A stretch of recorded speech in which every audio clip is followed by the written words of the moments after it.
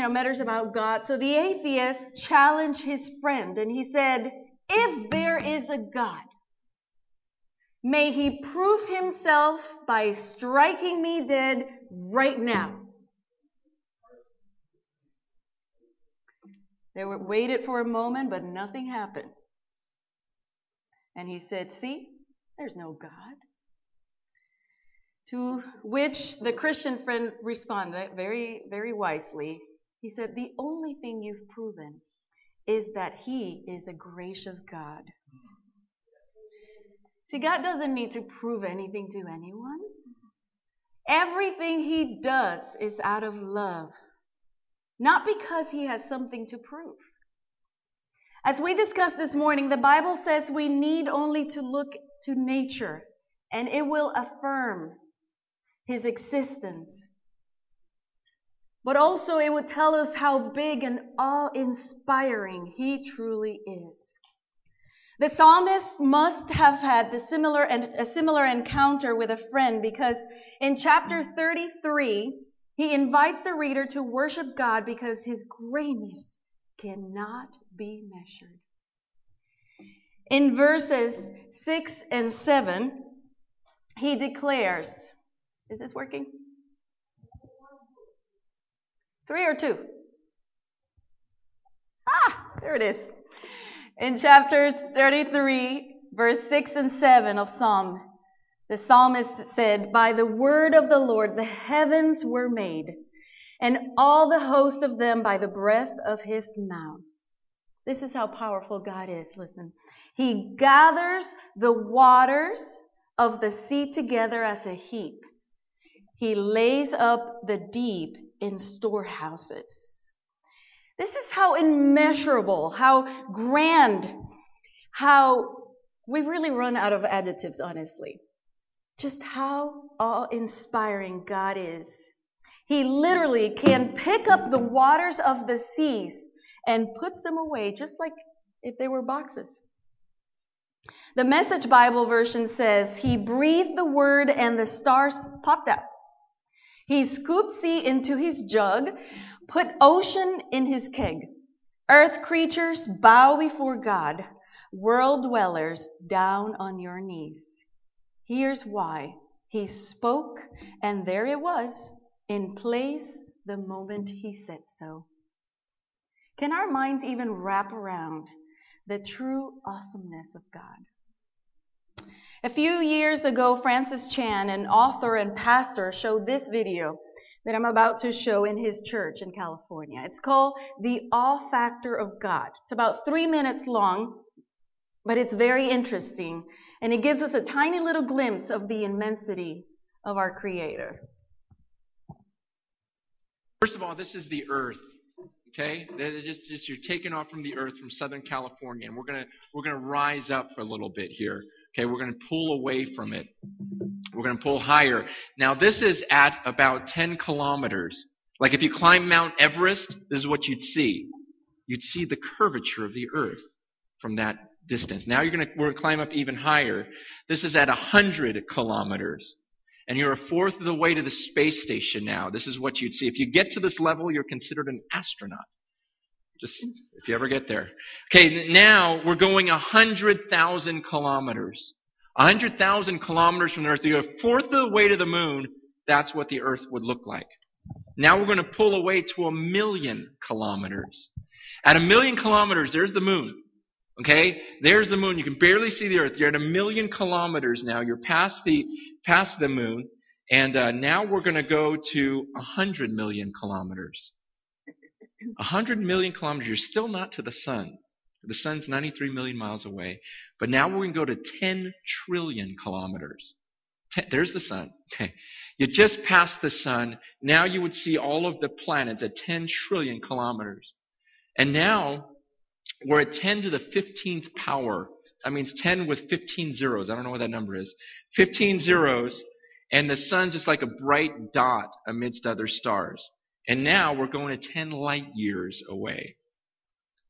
At 10 light years away, come on, let's go.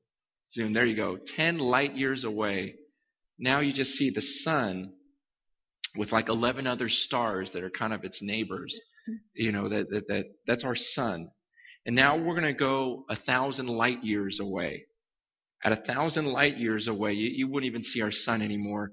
These are just a bunch of stars close to it in this cluster inside the Milky Way. Now we're going to zoom out even further, and that's the Milky Way we live in. See that cluster of stars?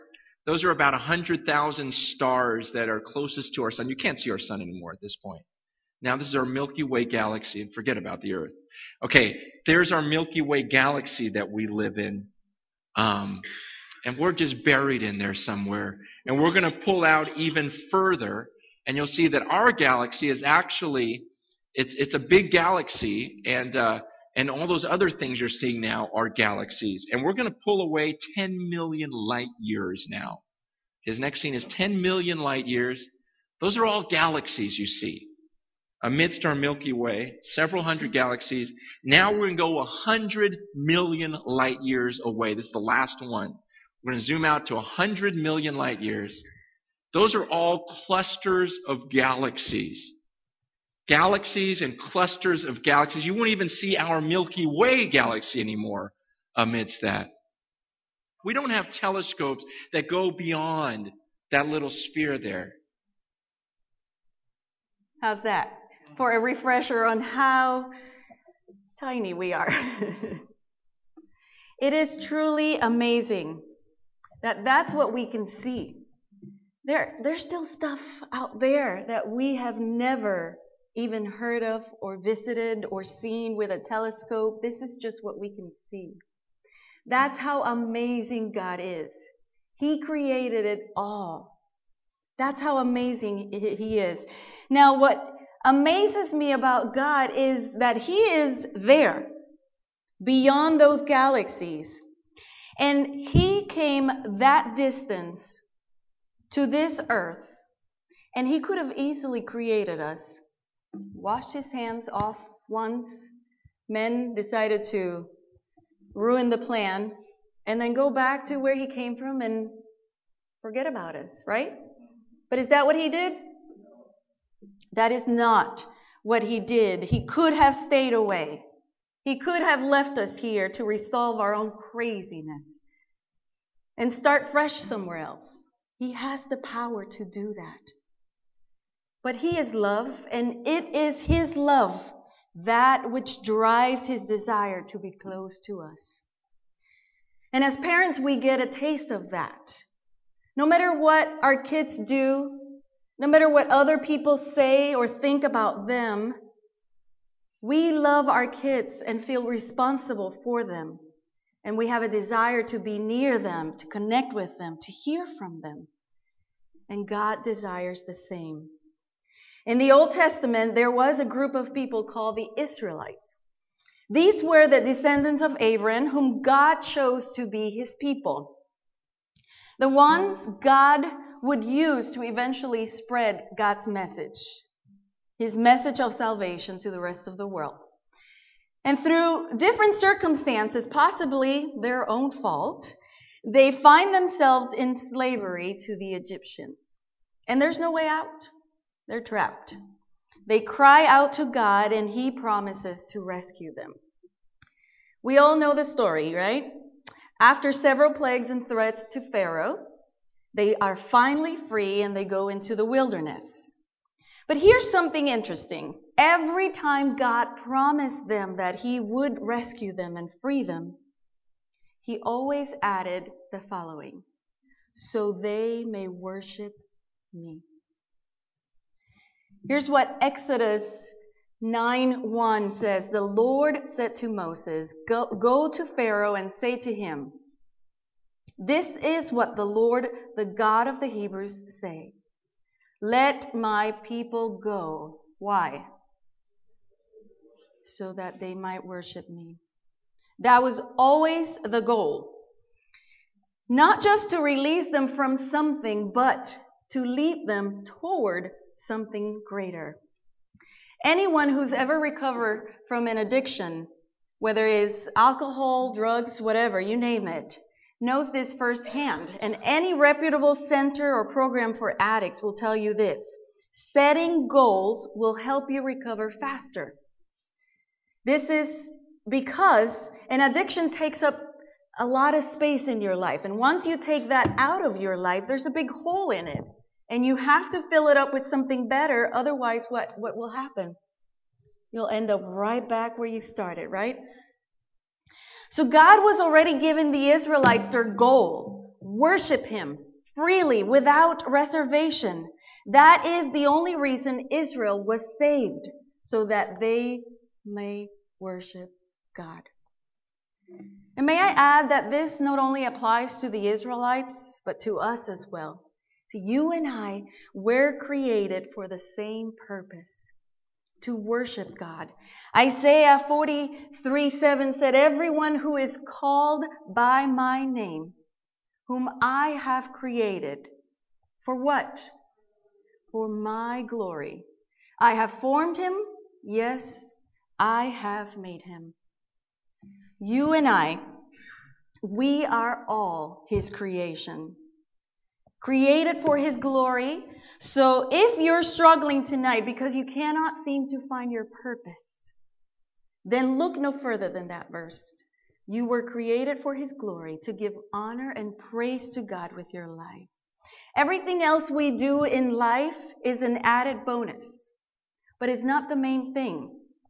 That's why we can't find complete fulfillment when we make our lives about something else. See, work will never satisfy you. Money will never fulfill you. Family and friends are here today and gone tomorrow.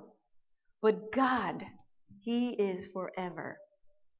And so when we get it twisted, something deep inside of us cries out, that is not the reason you were created.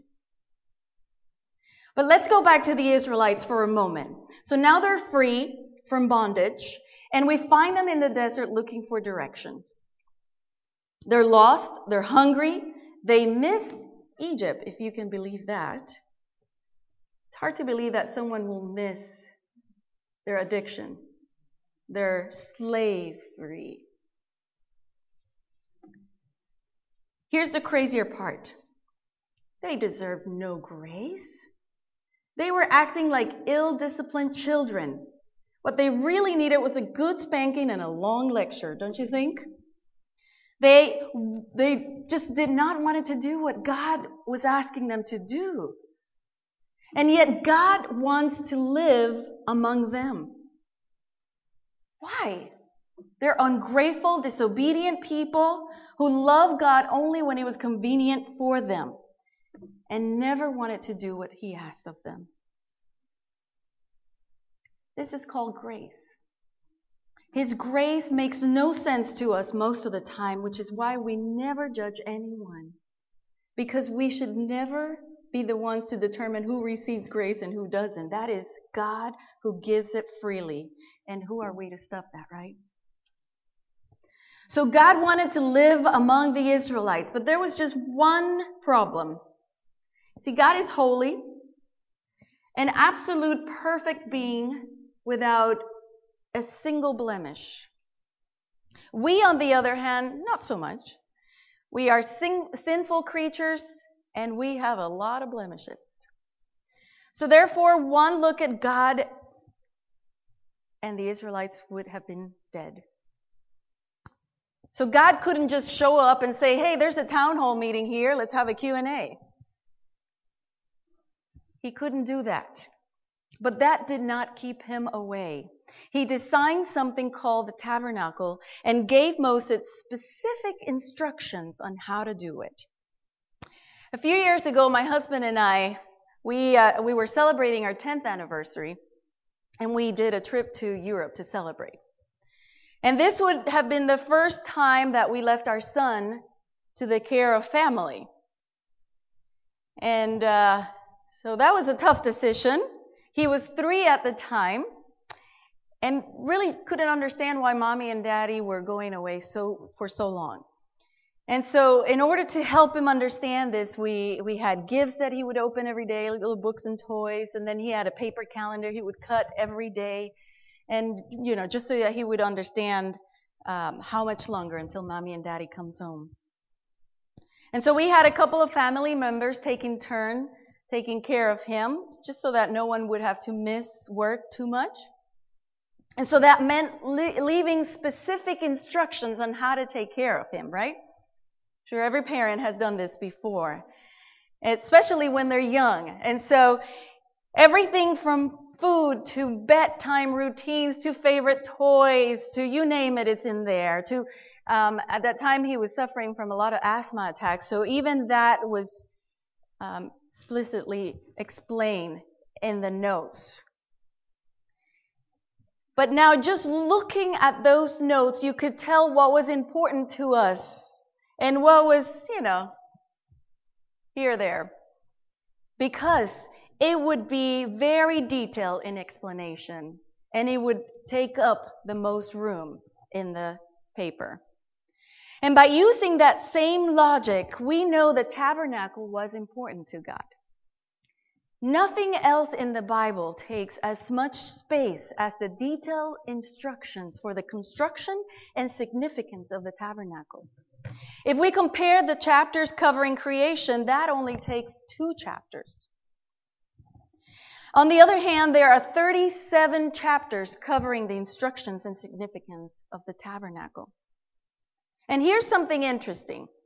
Almost all the descriptions of the earthly tabernacles are also used to describe heaven throughout Scripture. So here is God pointing men to heaven and the plan he had already put into action for men's salvation. So let's talk about the tabernacle a little more. The tabernacle was called by different names, such as the sanctuary, which refers to the holy place, the tent of the Lord, a place where God temporarily dwelled, just like his people dwell in tents. The tent of the testimony, because testimony is another way of describing the 10 Commandments. And the tablets were placed in the ark, which was placed inside the tent. And also the tent of meeting, because it was a place where the Lord met with his people. So the tabernacle was literally a tent, similar to the ones Israelites lived in which the sanctuary or the holy place was built. The sanctuary was an enclosed cubicle inside the tent where the high priest went once a year, but no one else could go in because they could, in fact, be killed. Every piece of furniture in the tabernacle was there for the sole purpose to help his people better understand who God is, his nature, and his work and plan for salvation. The tabernacle served as a reminder that sin separates us from God. Our destiny was death, but God, in his infinite mercy, came down. He lived among us and provided for our rescue. In the Garden of Eden, God walked freely with Adam and Eve. Remember reading those stories? Just having I can just picture it. They're an afternoon walk with God, maybe sharing, maybe eating together, laughing together.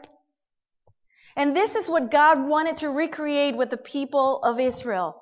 So he placed the tabernacle right in the middle of the camp.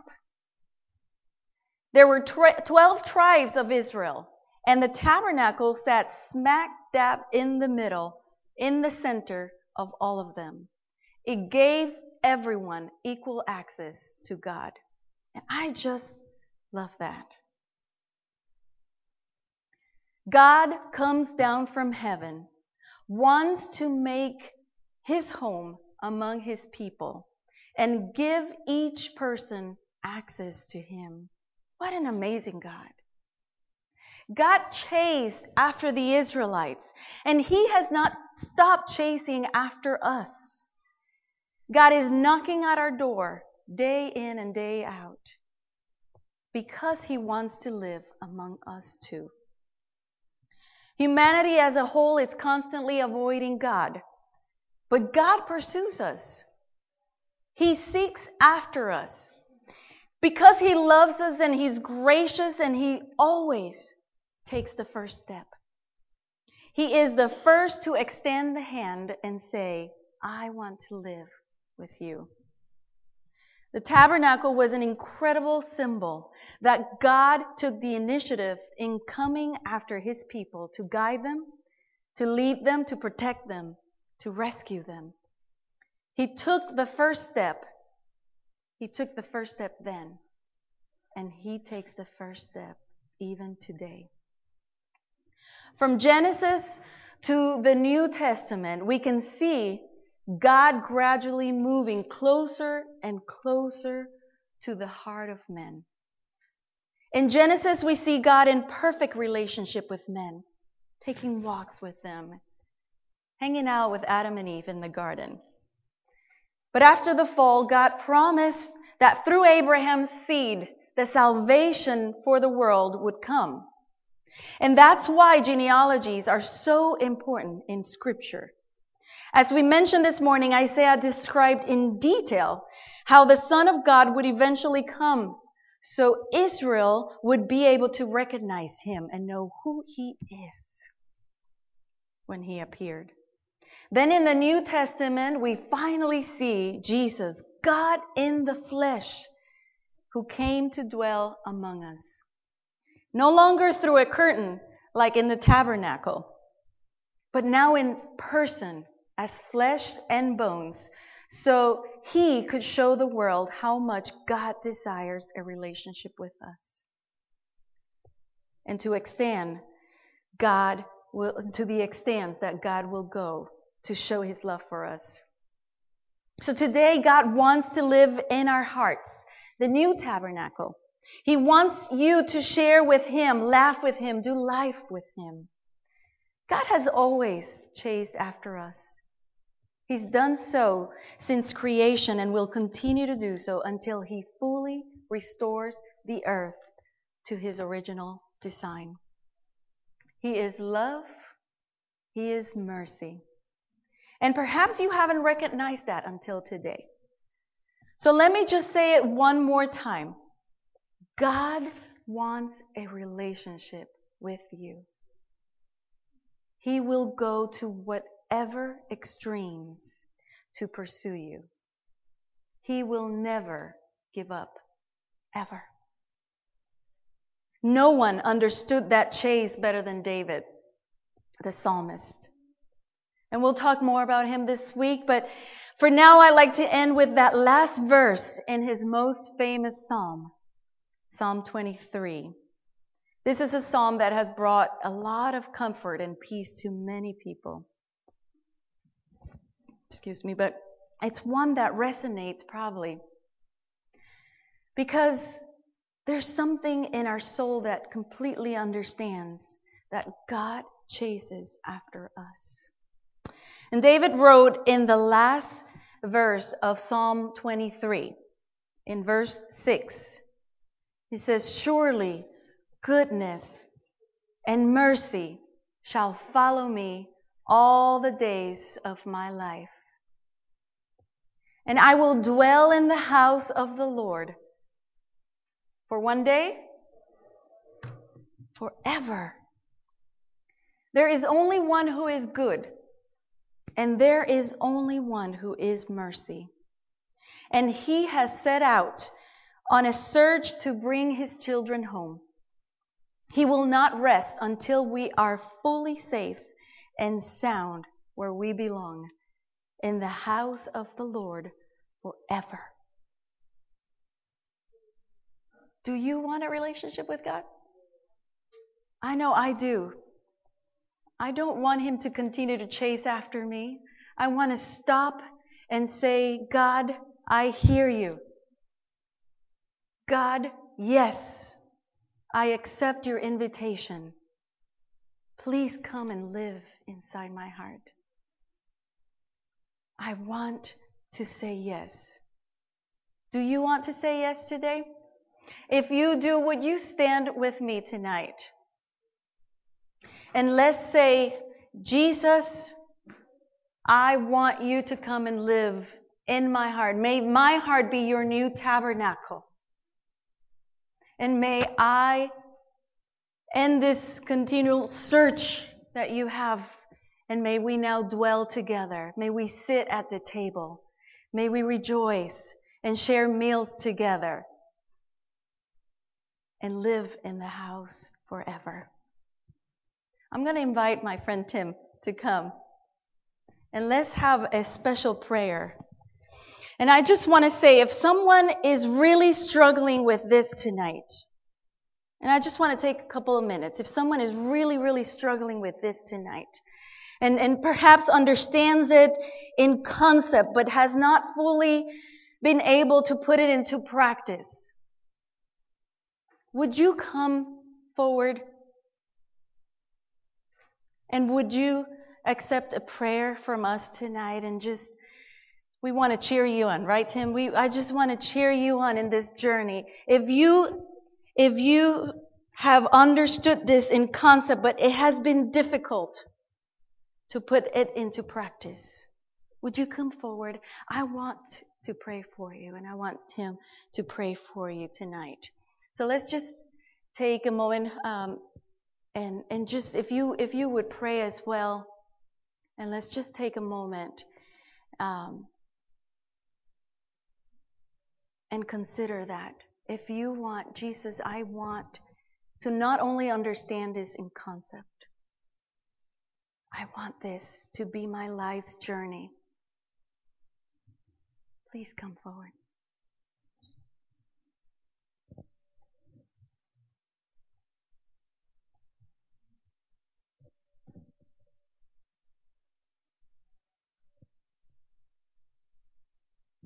Let's pray together. Lord of heaven, we're so grateful that Jesus would leave a place of comfort to come to this place where there's brokenness and tremendous need. Lord of heaven, we thank you that it was your desire to tabernacle with us and to make us a sanctuary that we could have relationship with our Heavenly Father. One who created more things than we could possibly imagine or dream to see, and yet you've done these things to reveal yourself and to show how glorious you are, and yet how beautiful and how amazing it is that you would come near us and invite us to walk by faith with you. Lord of heaven, we're here tonight to reaffirm our faith and to listen for your Spirit. And I just want to thank you, God, for this dear sister who's come forward to ask for your anointing and ask for a blessing in her life. She's opened up her heart to receive you, and we'd like to ask for your Spirit to bless her with not only renewed joy, but to take away the obstacles that would hinder her journey of faith, and others who maybe wanted to come forward but didn't. You give them the freedom to just embrace you and look up with empty arms and just say, Lord, I will trust you. Amen. And I will walk by faith with you. Yes, Lord. And I will open your word and I will see how it applies to my life. And I pray, God, that you bless each one tonight. Those who have walked with you for many years and those who have just learned perhaps today or recently what it means to trust a God who gives, a God who serves, a God who saves. Thank you, Lord, for the message you've given us through Pastor Kayla, and I want to ask that you bless her as she continues this week for Reclaim. Thank you, God, for hearing us tonight. And we love you and pray in Jesus' name. Amen. Amen. Amen. God bless you, and see you tomorrow night. All right.